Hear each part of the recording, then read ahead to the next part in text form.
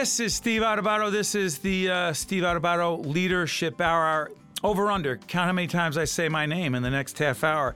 This is the Leadership Hour. I'll take the over on that one. But see, you just pop in as if people know who you are at this point. This is Mary Gamba. I'm part of Steve Adubato and Mary Gamba's Leadership Hour. No, the name has not officially changed, even though our good friend and colleague in the studio, Patrick Dunnigan, who is in fact the chairman and managing director of Gibbons PC, has actually, Patrick, let's get this out of the way. The first Patrick is our friend. I've done leadership development at Gibbons law firm. Patrick and I talk leadership all the time. First thing you said when you came in this studio, because you heard the end of the last show, what did you say about Mary? I said, Steve, you don't promote the fact that Mary's even on the air with you, that it's limited to the Steve Adubato Leadership Hour, and Mary should have some billing, especially in those email that I get every single day reminding you and me of the broadcast. See, what Steve doesn't know, I have actually brought Patrick as my legal counsel right now, so this is just All right, so it an should intervention. be Steve Adubato's Leadership Hour featuring Mary Gamba. Nice. Now, let me say this. You know a little bit about branding, do you not? By the way, in my other book, Steve Adubato's book called You Are the Brand. There is a chapter on Gibbons and the branding of Gibbons. Now, you do know, in all seriousness, leadership and branding your company. Go. They go hand in hand. So for a professional services firm like Gibbons, it's a law firm, 200 lawyers, 5 offices, soon to be 7 offices in 6 states, including Washington and coming this fall, West Palm Beach, Florida. Lawyers are the walking embodiment of their brand. People don't hire law firms generally. Yes, it's great to be housed in a wonderful firm with a great reputation that's been around since 1926. But my partners are the lawyers that the clients are hiring. So we have a terrific roster of lawyers, and each one of them individually has established themselves as an expert in their field, A in leader their in the discipline. field? A lot of them are leaders in the field. Some of them are the unique leaders in the field, like Larry Lusberg. Question, difference between expert and leader in the field? Help us understand that. Well, they've reached the pinnacle of the profession. So Mike Griffinger, for example, is the leading commercial litigator in the New York metropolitan area, New Jersey in particular. Jim Zizali, the former Chief Justice of the New Jersey Supreme Court, is the recognized leader of the bar in New Jersey because of his stellar credentials. Christina Malfi is the leading go-to employment defense lawyer in New Jersey. And right now, with the hashtag #MeToo movement, it's nice to have Christina Malfi around because clients are in need of her services to conduct thorough investigations and perhaps defend lawsuits, either meritorious or frivolous. You mentioned Larry Lusberg, leading criminal defense lawyer in the field. So one of the things we talk about at the firm in being the embodiment of your brand is you must do every single thing you can to protect it. You do nothing to damage your name, your reputation, indeed your brand. That leadership? Is that leadership to protect the brand of, like, you have to protect the firm, the company, the organization, whatever it is, in your own conduct? Yeah. So my job as the chairman and managing director of the firm is to make sure everybody is mindful of that. You're a leader of leaders. I am a leader of leaders where you have to tell them and assist them in making sure they're always doing the right thing. And you put policies, practices, and systems in place so that they never transgress their own brand by accident or some other. So, for example, we have a policy on public statements. Before you can talk to the media, like I am here today, before you can be quoted on a case, we have a vetting process that ensures that you can't slip up. And that is rooted in the advent of social media. We were really nervous with our associates early on. By the way, sorry, interrupting. Patrick Dunnigan from Gibbons PC. We're going to talk to Patrick about millennials, social media, and leadership. Keep going, Patrick. Yeah, so that's where our policy on public statements was born. And the advent of Facebook and Twitter and before Instagram, I was really concerned about a first-year associate who's had a great time in college, bared down in law school, and then came to the firm and went crazy and doing keggers and chugging headstands with the big funnel. I even forgot some of the terminology, thankfully. And this is on social media? I was always concerned about that. The upside-down handstand with a funnel. That would be a keg stand? Is that, I think it is. The fact that you know that, you're scaring me, Mary. Yes. Go ahead. So that's where we put the policy in place where we just said, be mindful of what you're doing. Be careful with Twitter and the postings. And people have gotten themselves into a little bit of hot water with Twitter, commenting about our clients, for example. You just can't do that. When you're a law firm and you're representing a client, you owe the duty of highest loyalty. And it's not just because I represent them. Sure. The entire firm represents that client, and we all have the obligation of highest loyalty to our clients. By the way, listen to Patrick Dunican, who is, in fact, the chairman and managing director of Gibbons PC. Steve Adubato here with Mary Gamba. It's the Steve Adubato Leadership Hour with Mary Gamba. Patrick Dunican clearly is a great negotiator, has great influence on me. He's also one of our major underwriters in public broadcasting and shows that we do there. And so apparently the name of the show has changed because Patrick is here. As of this moment, I love it. I'm sure there's a legal team at Gibbons that I can work with in terms of the rebranding of the brand. We'd have a conflict because we've done so much legal work for Steve. But we can get you a good lawyer. So, Patrick, let's try this one. Let's shift gears. Without disclosing or divulging too much, because I have done so much leadership coaching at the firm, I also know you've had to make some tough decisions, fiscal decisions, personnel decisions. It's a theme that this Leadership Hour talks about a lot. I know you are tough. I know you have incredibly high standards. I know you and I have lots of offline conversations about that. How important is it for you to be, quote unquote, liked and popular at the firm as the leader of Gibbons versus respected? Yeah, you and I have spoken about that a lot. And I can say early on, when I first became the managing partner. You were a kid then. I was 36 years old when I was elected. Now been in the job. This is my 15th year doing the job. And, of course, you always want to be liked. I mean, that's the natural Agreed. human tendency. But I think you learn over the course of doing the job that it is indeed better to be respected than liked. And how do you get that? You make decisions fairly and evenly across the entire firm, that you can establish yourself as someone who is fair. And that, of course, will get you the appropriate respect that you need. Now, if you have a lot of success along the way, that helps a lot too. So thankfully, Gibbons has been blessed with a great deal of success over the past 15 years. Again, established in Newark in 1926. We've been around a long time, but this era for the firm has been a prosperous one. And it's because we've promoted, again, each of the individual attorneys for the collective good. Right. We always ask the question, is it best for the firm? That's the first question that I ask, and it's the last question that I ask. And no one else is asking that question first and last, because most of us are operating in our own interest. That's natural too. Right. But I don't. I honestly say what is the best thing for the firm. So in making some of those tough decisions, I have to look out for the close to 400 employees that work for us in those various offices. Yeah, but Patrick, I'm going to interrupt you in this way. By the way, Patrick Dunican, Gibbons PC, Steve Adubato, Mary Gamba, as the leader who does what is best for the firm, the team. Patrick and I happen to be big Yankee fans. I am too. You are too, Mary. I am, yes. Yes, you are. That's because we understand what's best in baseball. And Joe Torre and I have had this conversation on the air many times.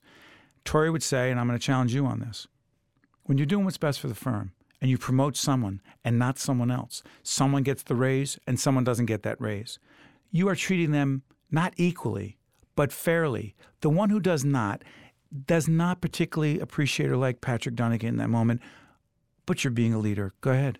Yeah, so that's a good example of how you have to be fair, okay? And you reward performance. So we talked earlier about policies, practices, and systems.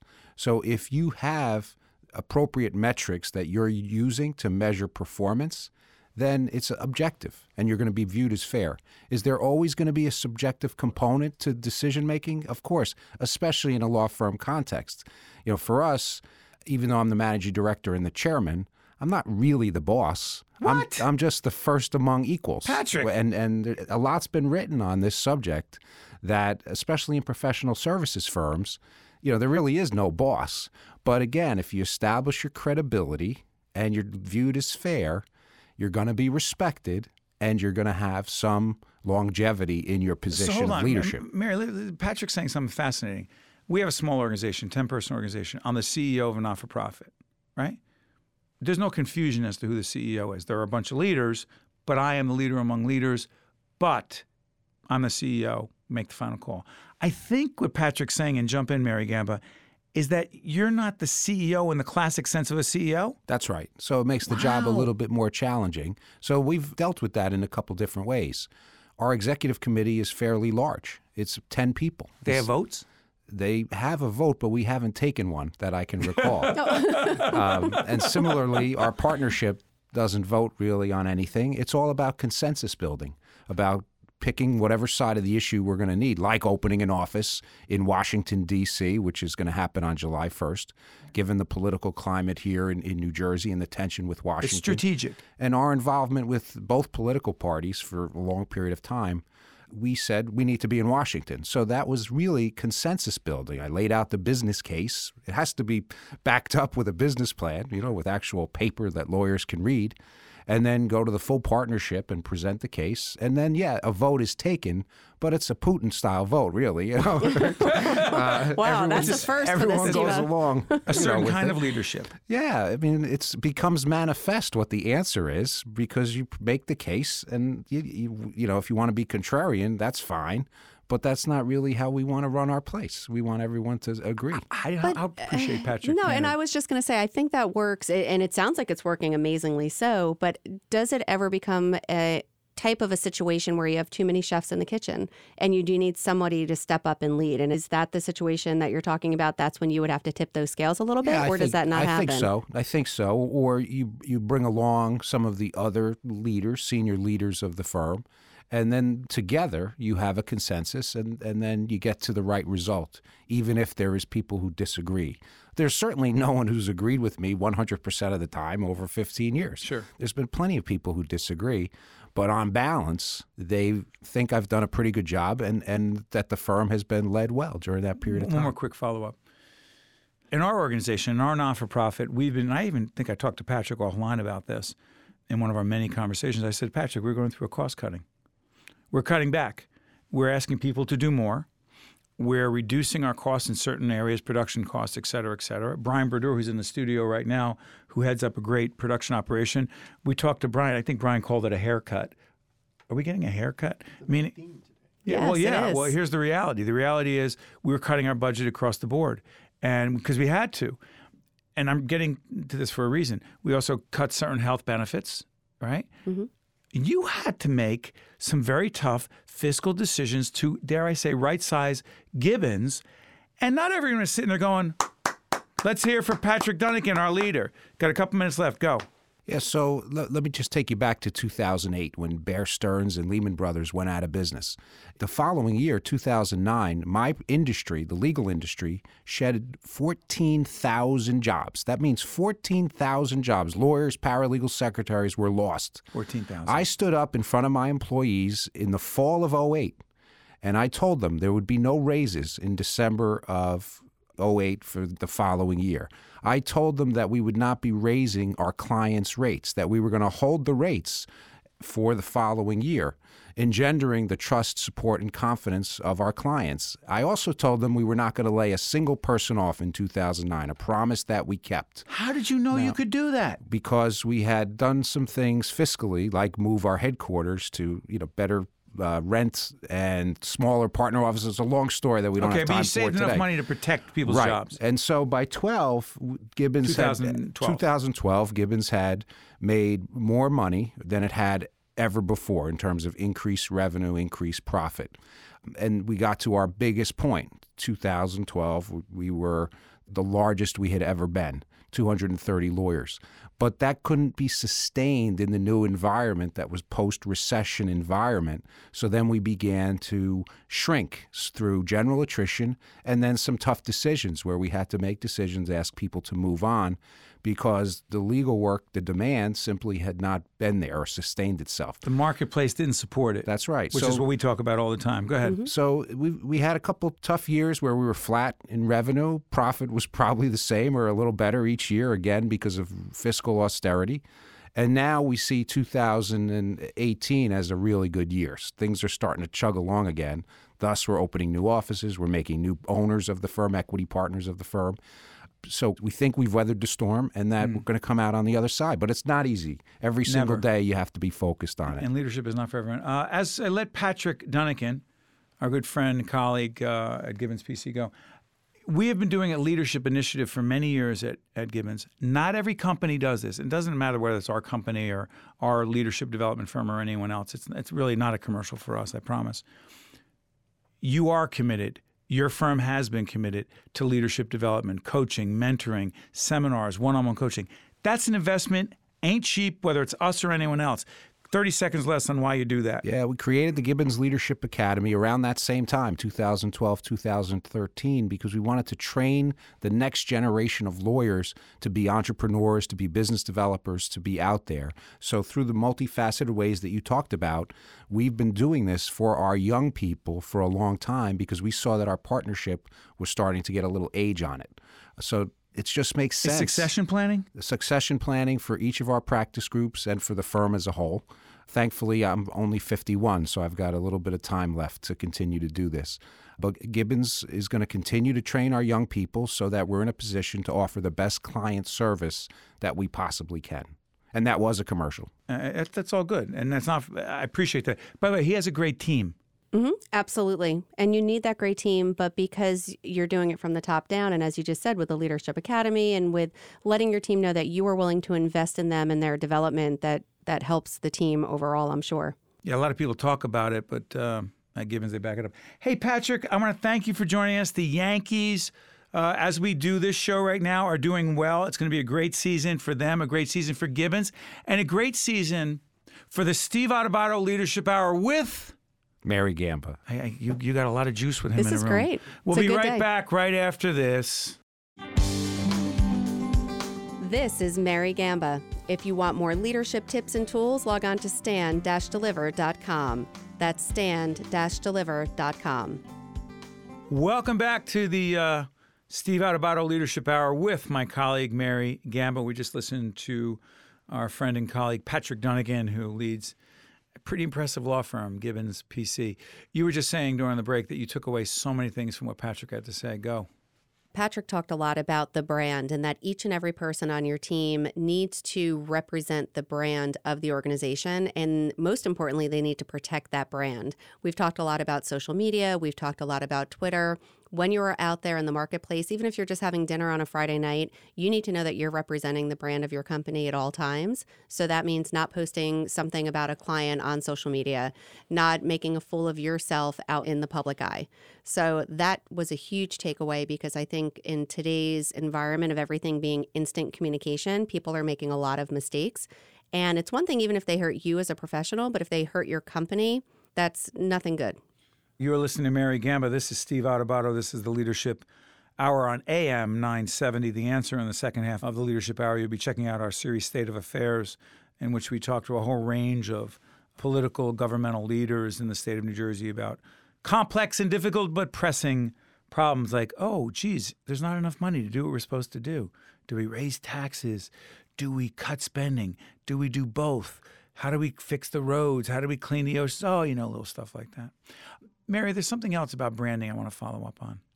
So in the book, You Are the Brand, which is the book I wrote before Yes, Lessons in Leadership. I don't know correct. which one that was. Yeah, I've written but 5 books, by the way. Absolutely. And on the website, yep, stand-deliver.com. Go ahead, Mary. I'm sorry. I was just going to say all on the website, stand-deliver.com. And of course, anyone listening can follow you on Twitter, Steve Adubato, Adubato, as well as on Facebook, Steve Adubato, PhD. So here's the branding question. When Patrick Dunnican was talking about branding, I often think about the connection between leadership or being a leader and branding. There have been people over the years that I've worked with, that I've coached and mentored in other organizations and in our work as a firm that does this. And these people would have to make presentations to become a partner, to get a promotion in all different kinds of organizations, hospitals and law firms and different kinds of firms, all kinds of different situations.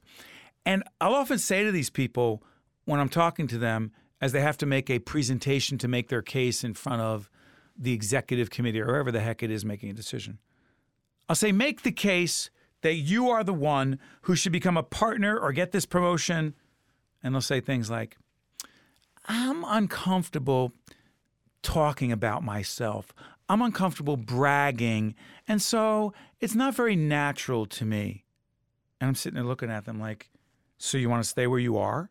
Either you want the promotion or you don't want the promotion. And I never said, get up there and brag about yourself. I said, get up there, make the case that you deserve this opportunity. You've contributed to the organization. You have impact on the organization, and cite specific examples.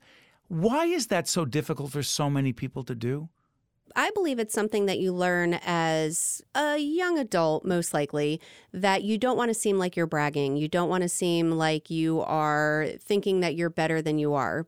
But as a professional, as a true leader in an organization, you need to sell yourself. You need to sell yourself to the leaders within the organization so they know that the value that you bring is genuinely there.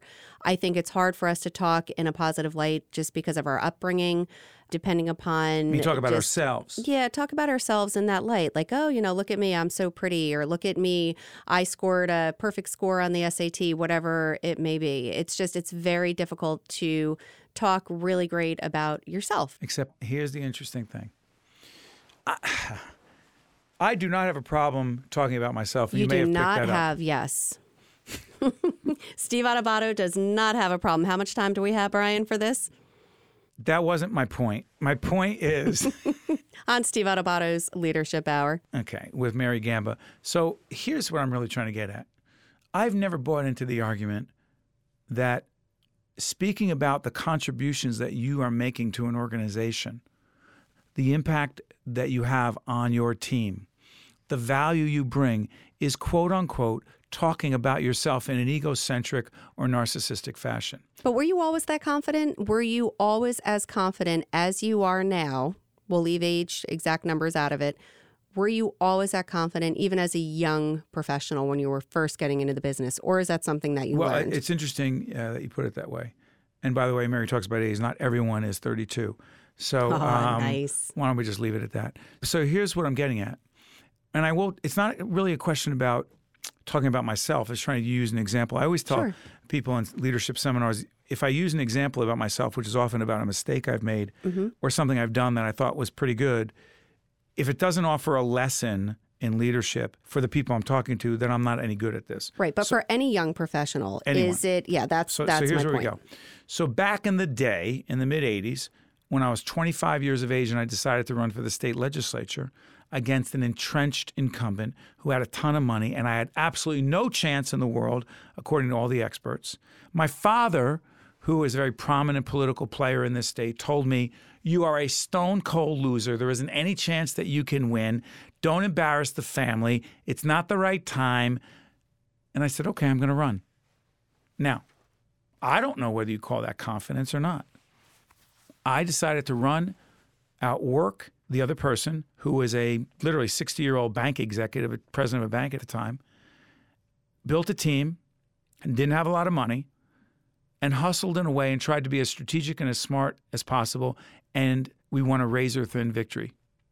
Okay? So it's like, oh yeah, on my bio it says Steve Adubato, youngest legislator in the state of New Jersey. I was also the youngest legislator to lose his seat in the state of New Jersey 2 years later. But here's what I'm trying to get at. If confidence means you're willing to take a risk, take a shot, and ask people to vote for you, either in a political campaign or vote for me, I want to get this promotion, vote for me, I want that opportunity, vote for me, I deserve an opportunity to make a greater contribution on this team. If that is egocentric or narcissistic, then I don't even know what it means to be a leader, because if you don't have that level of confidence in yourself, even if you fall down, even if you strike out, it's like our sons play baseball, and sometimes I think, like, in the ninth inning, if the game is tied and you're a relief pitcher, the pitcher who doesn't want the ball, then I don't want that person on the team. But isn't that okay, though? Because I know the show is obviously... Not to be a leader. You better want the ball. Right. That's why Michael Jordan was a leader on the court, because he wanted that ball in crunch time. It doesn't mean he made every shot to win the game. It means he was willing to put himself on the line. That's what leaders do. Absolutely. It's not for everyone, sorry. And one of our guests that we had on the show, Steve Adubato's Leadership Hour, had said that not everybody is a leader. Some people are doers. So there is a place for everyone. Now, if you go back to, should everybody be able to stand up and advocate for him or herself? I think absolutely they should be able to. But should everyone have those same skills, confidence that you had as a young adult? Or that any of the leaders that are young and Bill Gates and all these other folks who did amazing things as really young adults, I don't think that's for everyone. Okay, so I'm going to disagree with you vehemently right now. Shocking. No, here's the thing. You say some people are doers. Okay, so you have a doer on the team and he or she really makes a contribution and they have a lot of value and there's a place for the doer. Well, here's the problem with that argument. Sooner or later, Steve Adubato here with Mary Gamba. We're in the studio with our colleague Brian Brodeur, is making things happen. He's got people on his team. We have people on our team. We coach people all the time. Here's the problem with the doer who just wants to do. Because sooner or later, there's going to be a circumstance or a situation where that doer has to step up. I'll give you an example. You have a producer on the team. He or she is a great producer technically because we run a television production company. That person is a doer, gets things done, manages the situation. All of a sudden, you have a situation on the shoot where the audio doesn't work, the lighting goes out, the air conditioner goes down, the guest isn't there who's supposed to be there, there's some sort of difficult confrontation or conflict or situation that comes up.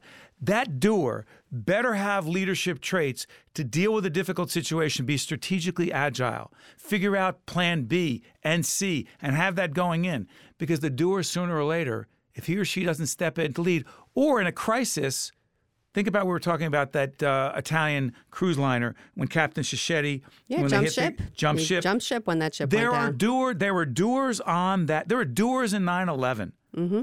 There were doers who turned into leaders. There were doers on that ship, on that cruise line, who had to step up and be leaders because they had to get people into lifeboats. They had to figure out how to do.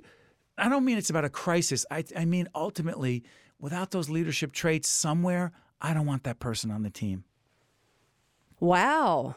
That was very passionate. I do agree with you that, yes, for our team, if we're talking just our team internally. Any team, including kids in school, by the way, who just, I want to be a good student, and that's what I want to be. I'm a doer. And all of a sudden, you see another kid being bullied. Oh, not my thing because I'm just a good student and I want to do really well. Well, I don't want that kid being my kid. I want my kid stepping up, defending the kid who's being bullied and challenging the kid who's doing the bullying. That's leadership. That's my view. No, but you hit it on the head right there, that it is up to us as leaders, coaches, mentors, parents.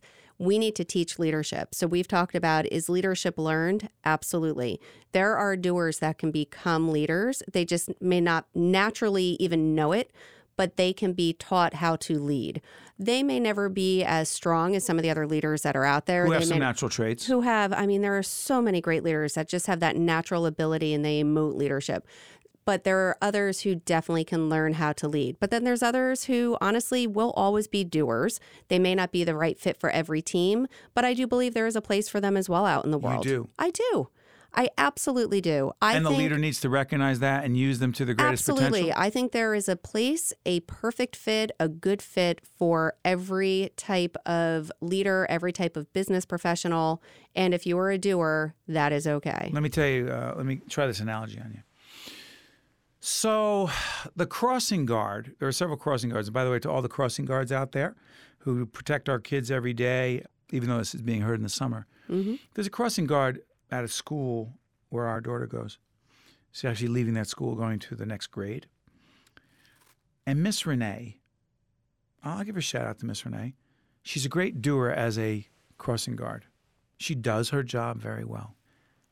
Her leadership traits, when there is traffic at 8:30 in the morning and kids are going back and forth running, who's breaking the rules and who's parking in the wrong spot and which kid is out of control and doing whatever, her ability to, she doesn't get paid a lot, her ability to lead in those situations with a sense of calm, with a sense of authority, and also be gentle with the kids as well as being stern, she's not the CEO.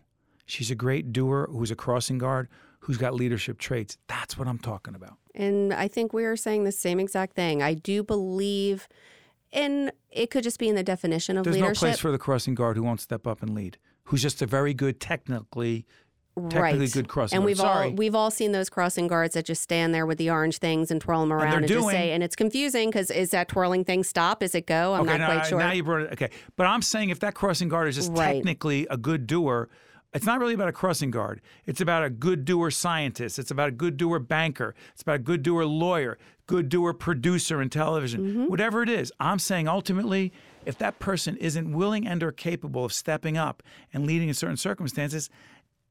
But it's also about being a good person, right? I mean, all of these, you're saying banks, you're saying all of these. There are perfectly great jobs out there that really don't require a ton of leadership per se, but they're necessary. In the day-to-day job, yes. Yes, and that's what I'm talking about in terms of those doers, because there are people that have an amazing work ethic that will work 12, 14, 16 hours a day. Yeah. And at the end of the day, and I hate that expression, I can't believe I just said it. At the end of the day, they are proud, they did a good job, but they will never be a leader. Okay. And that's okay. I'm going to end it on this. A bank teller, right? He or she is very good doing the withdrawal, the deposit, opening a new account. Great. Now all of a sudden you're dealing with a customer who's difficult, who's argumentative. You got an argument going on in the line. There's a situation in the bank. I want that bank teller to have the leadership traits, whether he or she is the bank branch manager or not, but in this case not, knowing how to lead in a difficult situation. That's the superstar bank teller. And if the bank teller is just a doer and turns and goes, that's not my job to do, you got a problem. Agreed. 30 seconds, go. Agreed. And it comes down to more than just leadership versus doer versus it goes down to being a genuinely good, kind person. We've talked about it before. Who also has the courage to deal with difficult situations. The courage to deal with difficult situations. The don't be afraid to run into that building when it's burning to go and save someone instead of running. That is leadership. But again, there's that fine line. You see someone on the street who's fallen down, that's leadership. Go out of your way to say hello to someone that you know that nobody has said hello to that day. That's leadership and character. And it's being a good person. That's what Mary Gamba is. She's a very good person. I'm a very good person. She's a natural-born leader. She's on the air now. She's on fire. You cannot stop her. And Steve Adubato, apparently it's called My Leadership Hour, but I'm along for the ride with Mary Gamba. And we'll see folks again. What time on Sunday? Sundays at 2 p.m. On what great radio station? On AM 970. The Answer. Steve Adubato. Catch you next time on the Leadership Hour. This is Mary Gamba. Stay tuned. We'll be right back with State of Affairs with Steve Adubato, where we look at the most pressing issues facing the state of New Jersey. This edition of the Steve Adubato Leadership Hour has been made possible by New Jersey Resources. Hi, I'm Roger Mashad. At Franklin Templeton Investments, we believe that citizens need to be informed about the resources that can help make higher education more affordable. That's why we're proud to support programming produced by the Caucus Educational Corporation and their partners in public television. State of Affairs with Steve Adubato is brought to you from the Agnes Varis NJTV studio at 2 Gateway. Funding has been provided by New Jersey Resources, Valley National Bank, Summit Medical Group, NJ Best, New Jersey's 529 College Savings Plan. Turn a dream into a degree. The New Jersey Office of the Insurance Fraud Prosecutor. Insurance fraud costs New Jersey families $1,300 a year. New Jersey Council of County Colleges. And by International Union of Operating Engineers, Local 825.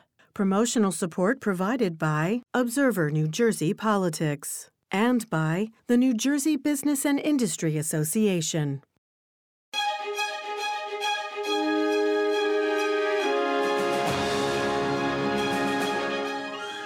Welcome to State of Affairs. I'm Steve Adubato. We, in fact, are coming to you from the Agnes Varis NJTV studio in Newark, New Jersey. I'm pleased to welcome for the first time with us Tim Sullivan, Chief Executive Officer of the New Jersey Economic Development Authority, otherwise known as the New Jersey EDA. Good to see you, Tim. Thanks so much for having me. Great to be here. How would you describe the EDA?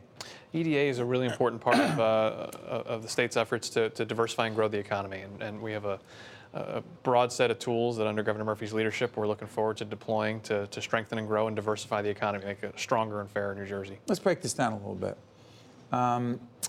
New governor comes in, Governor Murphy, he or she. Right. Does he or she appoint the head of the EDA, and then there's a vote by the board? Makes a recommendation to the board, and then the board takes that recommendation up, which I was fortunate to get that recommendation and vote back in February. Describe your background. Grew up in Bergen County, so born and raised in New Jersey. Bergen Catholic. Bergen Catholic, Deus Vult. There we go Crusaders. And Essex Catholic, Eagles. My high school doesn't even exist anymore, but that's another story. That's fine. Okay, go ahead. Go ahead. Bergen County. Bergen County. Went to school down in Washington and worked in New York City for a bunch of years. Worked for Mayor Bloomberg when he was the mayor, did economic development policy for Mayor Bloomberg and his deputy mayor, Bob Steele. Then spent the last 4.5 years or so up in Connecticut working for Governor Dan Malloy, and was really thrilled to get the call from Governor Murphy to come home and work for the home state.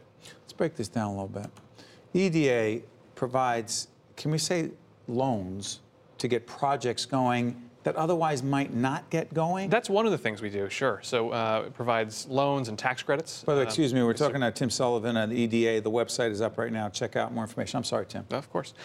We do a bunch of, the EDA has a whole bunch of tools. One of them is we can provide loans to small businesses that might otherwise have difficulty accessing the traditional banking markets.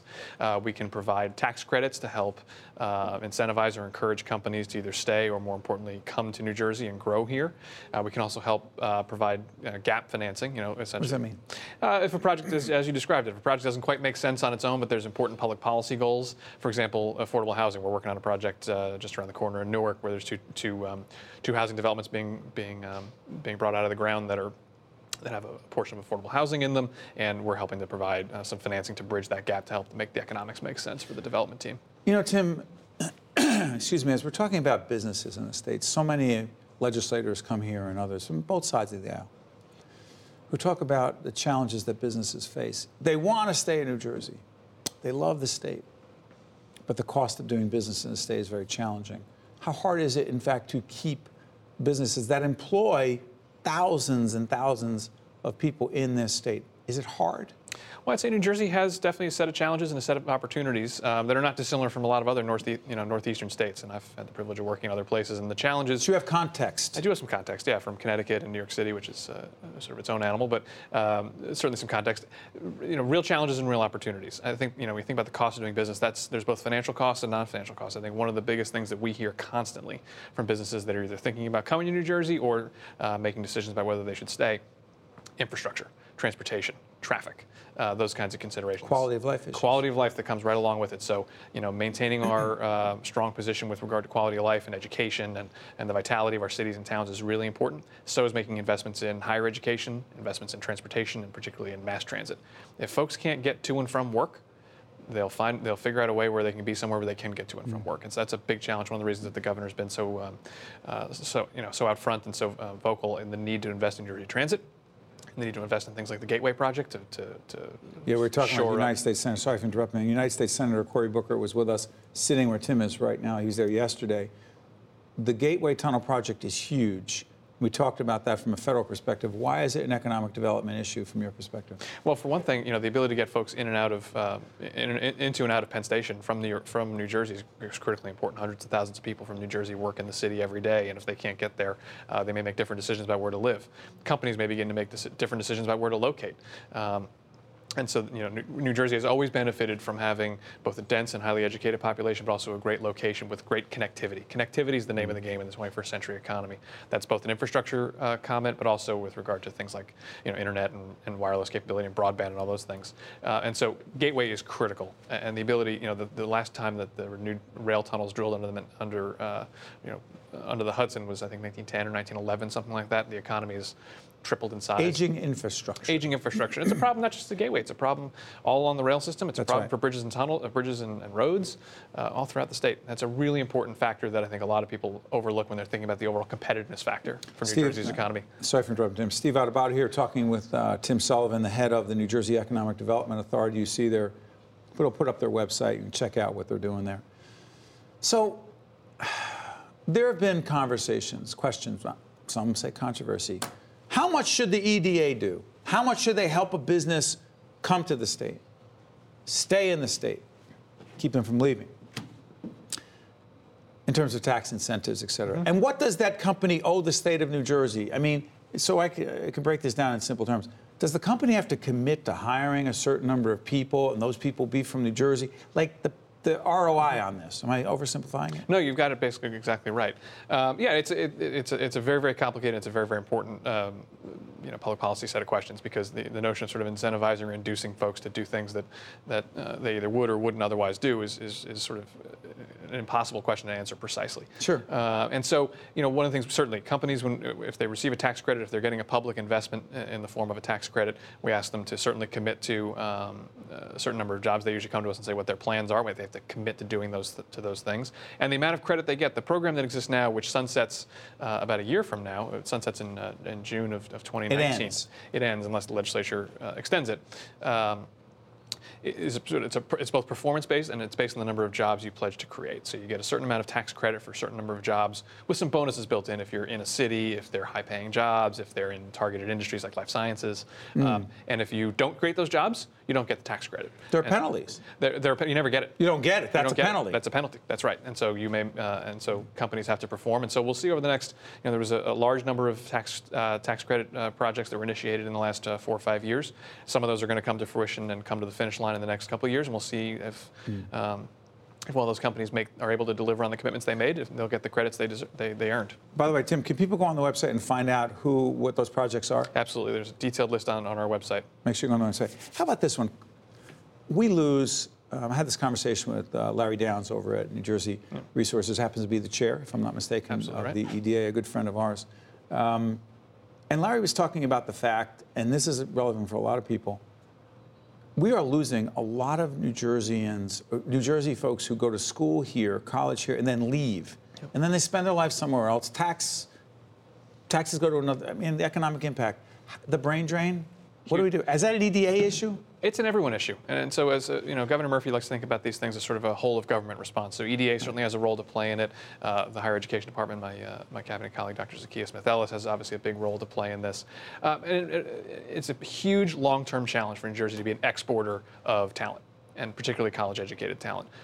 Talent is the raw material of the 21st century economy. Companies are making their decisions on where they want to be based on where they can find the people that they need. If we are exporting talent, that is a big problem long-term. How do we fix that? There's a lot of things you need to do.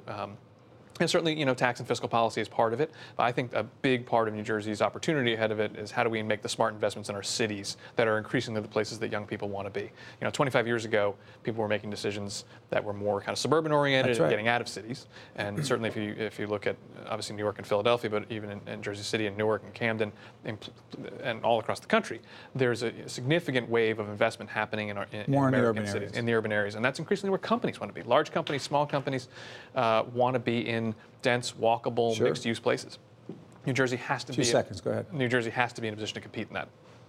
Sorry for cutting you off like that, Tim. Make sure you come back and we'll continue the conversation. Tim Sullivan has been with us. He is, in fact, the Chief Executive Officer of the New Jersey Economic Development Authority, otherwise known as the EDA. You've seen their website up throughout this entire segment. Check it out. Find out what's going on there. They're having a big impact. Tim, thank you so much. Thanks so much for having me. Appreciate it. Stay with us. This is State of Affairs. I'm Steve Adubato. We will be right back. To see more State of Affairs with Steve Adubato programs, visit us online at stateofaffairsnj.org. If you would like to express an opinion, email us at info@caucusnj.org. Find us on Facebook at facebook.com/Steve Adubato, PhD. And follow us on Twitter at Steve Adubato. We're joined by David Socolow, who is, in fact, Executive Director of the New Jersey Higher Education Student Assistance Authority, and the acronym is? HESA. It is HESA. It's HESA. It's still HESA. It's still HESA. You got it. Yeah. And tell folks exactly what you guys do. So we're the arm of state government that helps students and their families get resources and information about affording the price and cost of college, post-secondary education, both financial resources, information, and strategies for helping pay for college. Okay, so let's get this out of the way. FAFSA, F-A-S-F-A,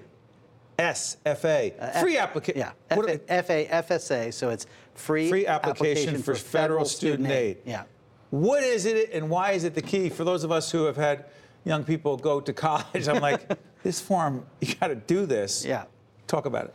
So the FAFSA is the key to all financial aid. And the most important thing is every school, every institution of public and private higher ed uses the FAFSA as the starting point. And so that information tells the federal government, first of all, but then also the state through the additional state questions that are right at the end of the FAFSA, all of your financial circumstances to help determine need-based aid, but also aid that might be given out by the school. And so that's called institutional aid. Sure. And so there's state aid, which HESA administers. There's the federal aid, like the Pell Grant and the federal programs, SEOG, other federal programs. You think there's enough acronyms? Yeah, there's a lot of acronyms in student aid, but the key point is there's money that you don't have to pay back. That's called grants and scholarships. And then there's money that you do. That's called loans. And all of it starts with the FAFSA, which is FAFSA.gov. That's where you go to fill it out. So, you know, I'm curious about this, David. The whole question of not just affordability, college affordability, but the debt. Right. Are we making a dent, if you will, or making any significant improvements in the debt that young people or others, you don't have to be that young, who graduate from a higher ed institution and says, my God, I've got all this debt. A, are we making a dent? B, what advice do you have? So I think that there's a lot of efforts going on right now. We're doing some things right now on the student loans that HESA administers to try to make it easier to repay Your those, operation. Our organization. But 90% of all the loans are federal loans. The good news about federal loans is that you can repay them as a percentage of your income. It's called income-driven repayment or income-based repayment. Lots more acronyms. Okay, so if you're not making a ton of money, you still only pay a percentage of what you make. Right. In general, we need more people to get post-secondary credentials that will help them get jobs and help build our workforce, build our economy. In general, it pays off. The amount of money that you might take out in debt, you'll make more than that over the course of your lifetime. And so it makes sense to take out a loan. But we need a backstop. That's what income-based repayment is, because something might happen. Someone might get sick, or they might not get the job that they were hoping to get, or it might not pay what they thought it was going to pay, and therefore they get to repay as a percentage of their income. When their income goes up, they pay more, but if their income is lower, they pay less. That's available on those federal student loans, and that's what everyone should take out first. We're talking with David Socolow, who is Executive Director of the New Jersey Higher Education Student Assistance Authority. How about this one?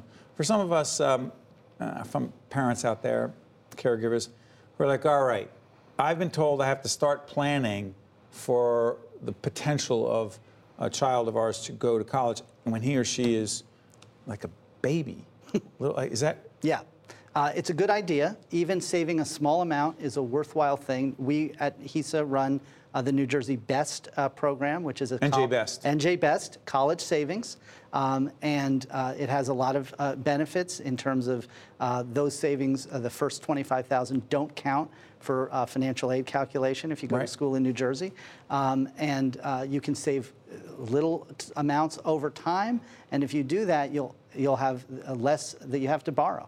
And so it is a good strategy to save But you money. can't just all of a sudden go, oh, my God, I didn't realize this would be so expensive. Wherever you go, you have to plan early on. You have to plan, and you also have to try to make sure that the amount that you're paying is in some way commensurate to the job that you're going to get afterwards. It doesn't make sense to take on a program that you're not going to finish. The biggest problems with student loans is people who have debt but no degree.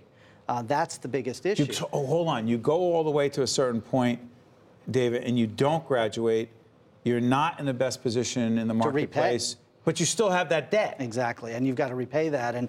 And so to some extent, that income-based repayment that I discussed enables you to repay it slower with smaller amounts. But let's face it, that debt is still there. The better thing to do, obviously, is to maximize what you're getting in terms of grants, maximize what you're getting in terms of scholarships, what you can do with self-help in terms of work study, get jobs during term, but also, having, the loans that you take out be, reasonable amounts. And so, that, we are definitely looking for people to fill out that FAFSA because you don't know what all the aid you could be getting. We have efforts in New Jersey to be the state that has the highest percentage of students filling out the FAFSA. Right now, we're number 6. We want to climb up that ladder because the more people fill it out, they're amazed at the grants and the scholarships that are offered. This has been David Socolow, who is the Executive Director of an organization. It may have a long name, an interesting acronym, but it is so important. We've had lots of conversations about college affordability, college debt, the loans and issues that will be faced later on. So one more time, can we put the website up, Jackie, one more time for the New Jersey Higher Education Student Assistance Authority. David, I want to thank you for joining us. We appreciate it, and make sure you come back. We'll continue to talk about it, because this issue of higher ed and affordability and how to manage that debt is critically important. Thank you so much. Thank you. Appreciate it. Stay right there. Appreciate it. State of Affairs will be right back, right after this. All right. To see more State of Affairs with Steve Adubato programs, visit us online at stateofaffairsnj.org. If you would like to express an opinion, email us at info@caucusnj.org. Find us on Facebook at facebook.com/Steve Adubato, PhD. And follow us on Twitter at Steve Adubato. We're joined by Dr. Andrea Bartoli, Dean of the School of Diplomacy and International Relations at Seton Hall University. Good to see you, Doctor. To see you. So many things going on internationally. Yes, we are a New Jersey-based show, but New Jersey needs to be connected to the rest of the world. Could you help us understand this? The U.S. relations right now, largely through President Trump, and its connection to our quote-unquote European allies and, let's say, Canada as well. How are we doing toward the end of June 2018? How are we doing? So the U.S. is doing what President Trump announced during his campaign. And so in that sense, it's interesting because President Trump is just keeping his words. So the Europeans are clearly startled by this. Why? He said it and he's doing it. Exactly. So why are you surprised? Well, because this is really a departure. And it's a departure because for administration, both Republican and Democrats, the Europeans and the Canadians were clearly the fundamental bedrock of the international system. President Trump is unusual. President Trump is an independent president, fundamentally. He's breaking away from a lot of cliché, a lot of things that were done in the past, and he's exploring new territories. So he doesn't consider an alliance as the one that the US had with Europe and Canada as a bedrock. He's renegotiating everything. Including trade. Especially trade because for him, trade speaks volume about power. So what the Europeans are having difficulties is that President Trump is clearly pushing a speed of change, an intensity of the change that for the Europeans is just a little bit off-putting. So when the president says, you know what, Vladimir Putin, he should be part of our group. Yes. He belongs with us. You think what? Well, I think that it's important to speak with everybody. I do fear, however, when we are speaking only or primarily to authoritarian figures around the world. I don't have any problem. Be it the leader of North Korea, be it the leader of China, the leaders right. of Russia, and they're not quote unquote democratic societies. They are definitely not, and Europe is. So it's an interesting signal that you are sending around of what really counts, and it's fundamentally a lesson on power. The ones that do have power, we are talking to. The ones that are procedural, the ones that are participatory, the ones that are truly democratic, well, we are not that interested because in many ways they are weak. But Dr. Bartoli, by the way, this is Dr. Andrea Bartoli, Dean of the School of International Relations and Diplomacy at Seton Hall University, the other way around, but we'll see it up there. Is there a risk, or what is the risk by saying, you know what, yes, we've been together with these European countries, France, Germany, England, and also Canada, et cetera, et cetera. But you know what? I don't think we need them so much. Is there potentially a time, Doctor, loaded question, I know, that we really want to go to them, and they're like, wait a minute, you didn't treat us right. But there is an enormous risk even further.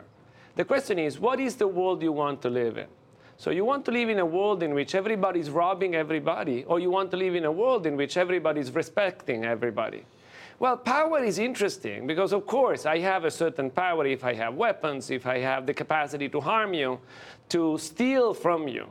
But what about actually having a village in which the roads work, a school works, the light works, and so on and so forth? So it's really an issue of what is the world that we are anticipating? Are we living in a world that is really just a power game, or are we living in a world that is about respecting, that is about encountering. You're asking a rhetorical question. I'm asking it because I think that the world that we are creating is the world that we have inside. And this is why it's so important for us to cultivate actually our own values, our own commitments. Our being citizens of the nation or citizens of the world? Both. Because we are in a way now very clearly building the world as we go. You were speaking about New Jersey before. Yes. But New Jersey is the world. There is no doubt that you have, the Prime Minister of Portugal coming to see the soccer game. And down in the Ironbound section of Newark, because there's so many Portuguese who live in the Ironbound. It is the world. And then you have the largest Indian city outside India just right here. That's and right. And my family came from Naples. And you came from a different section of Italy, did you I'm not? definitely Roman. How did I know that? How did I know? We're different pailles. But the point is that story. New Jersey is really the world. So it's connected. So excuse me for interrupting, Doctor. Is it dangerous for us to be so provincial and say, this is New Jersey, we just care about ourselves? Or America? What I'm saying is that it's just impossible because everybody's already here.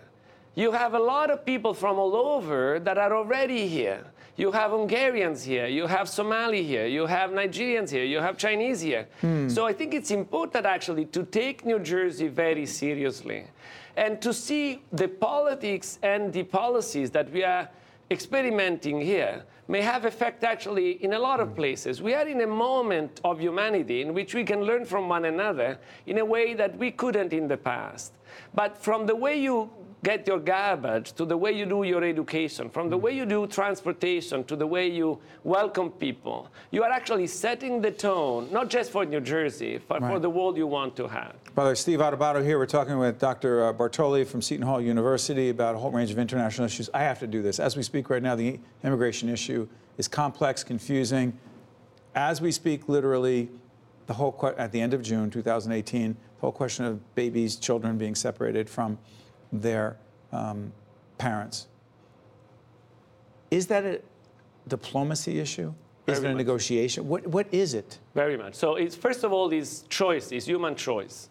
Laws are human choice, borders are human choices, interpretation and executions are human choices. Excuse me for interrupting, Doctor. As we speak right now, the president is saying, it's the law, don't ask me, I'm just following the law. Well, he's also saying we can review the law, and so it's also important to see what is the opening that he's offering. So it's impossible to think the crisis unless we try to find a way out.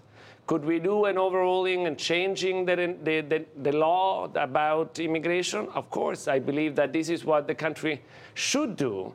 And definitely it's not easy politically, but it's something that a state like New Jersey should consider. Let me ask you this. I said when we're taping toward the end of June, this show will be seen after that. If you were predicting it, would you say that we are, in fact, going to take on a meaningful discussion and real changes in immigration policy for the better? We have to. We have to. For if we do not? America economically, politically needs a lot of migrants. It's absolutely necessary for America to grow, to be great, to actually have a very significant, meaningful conversation on immigration. And the pathway to legal immigration. That's the issue that you need to have when you have president, Congress, and states together. And this is why America really needs to come together. Dr. Andrea Bartoli, Dean of the School of Diplomacy and International Relations at Seton Hall University, originally from beautiful Roma. Thank you, Dean. Appreciate it. Check out next time on State of Affairs. We're in Newark, not Rome. State of Affairs with Steve Adubato is a production of the Caucus Educational Corporation, celebrating over 25 years of broadcast excellence. State of Affairs with Steve Adubato is brought to you from the Agnes Veris NJTV studio at 2 Gateway. Funding has been provided by New Jersey Resources, Valley National Bank, Summit Medical Group, NJ Best, the New Jersey Office of the Insurance Fraud Prosecutor, New Jersey Council of County Colleges, and by International Union of Operating Engineers, Local 825.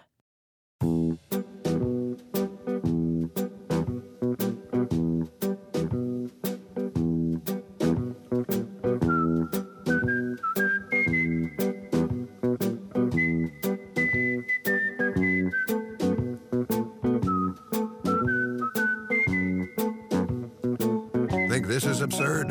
Insurance fraud costs every New Jersey family over $1,300 every year. Report fraud at njInsuranceFraud.org.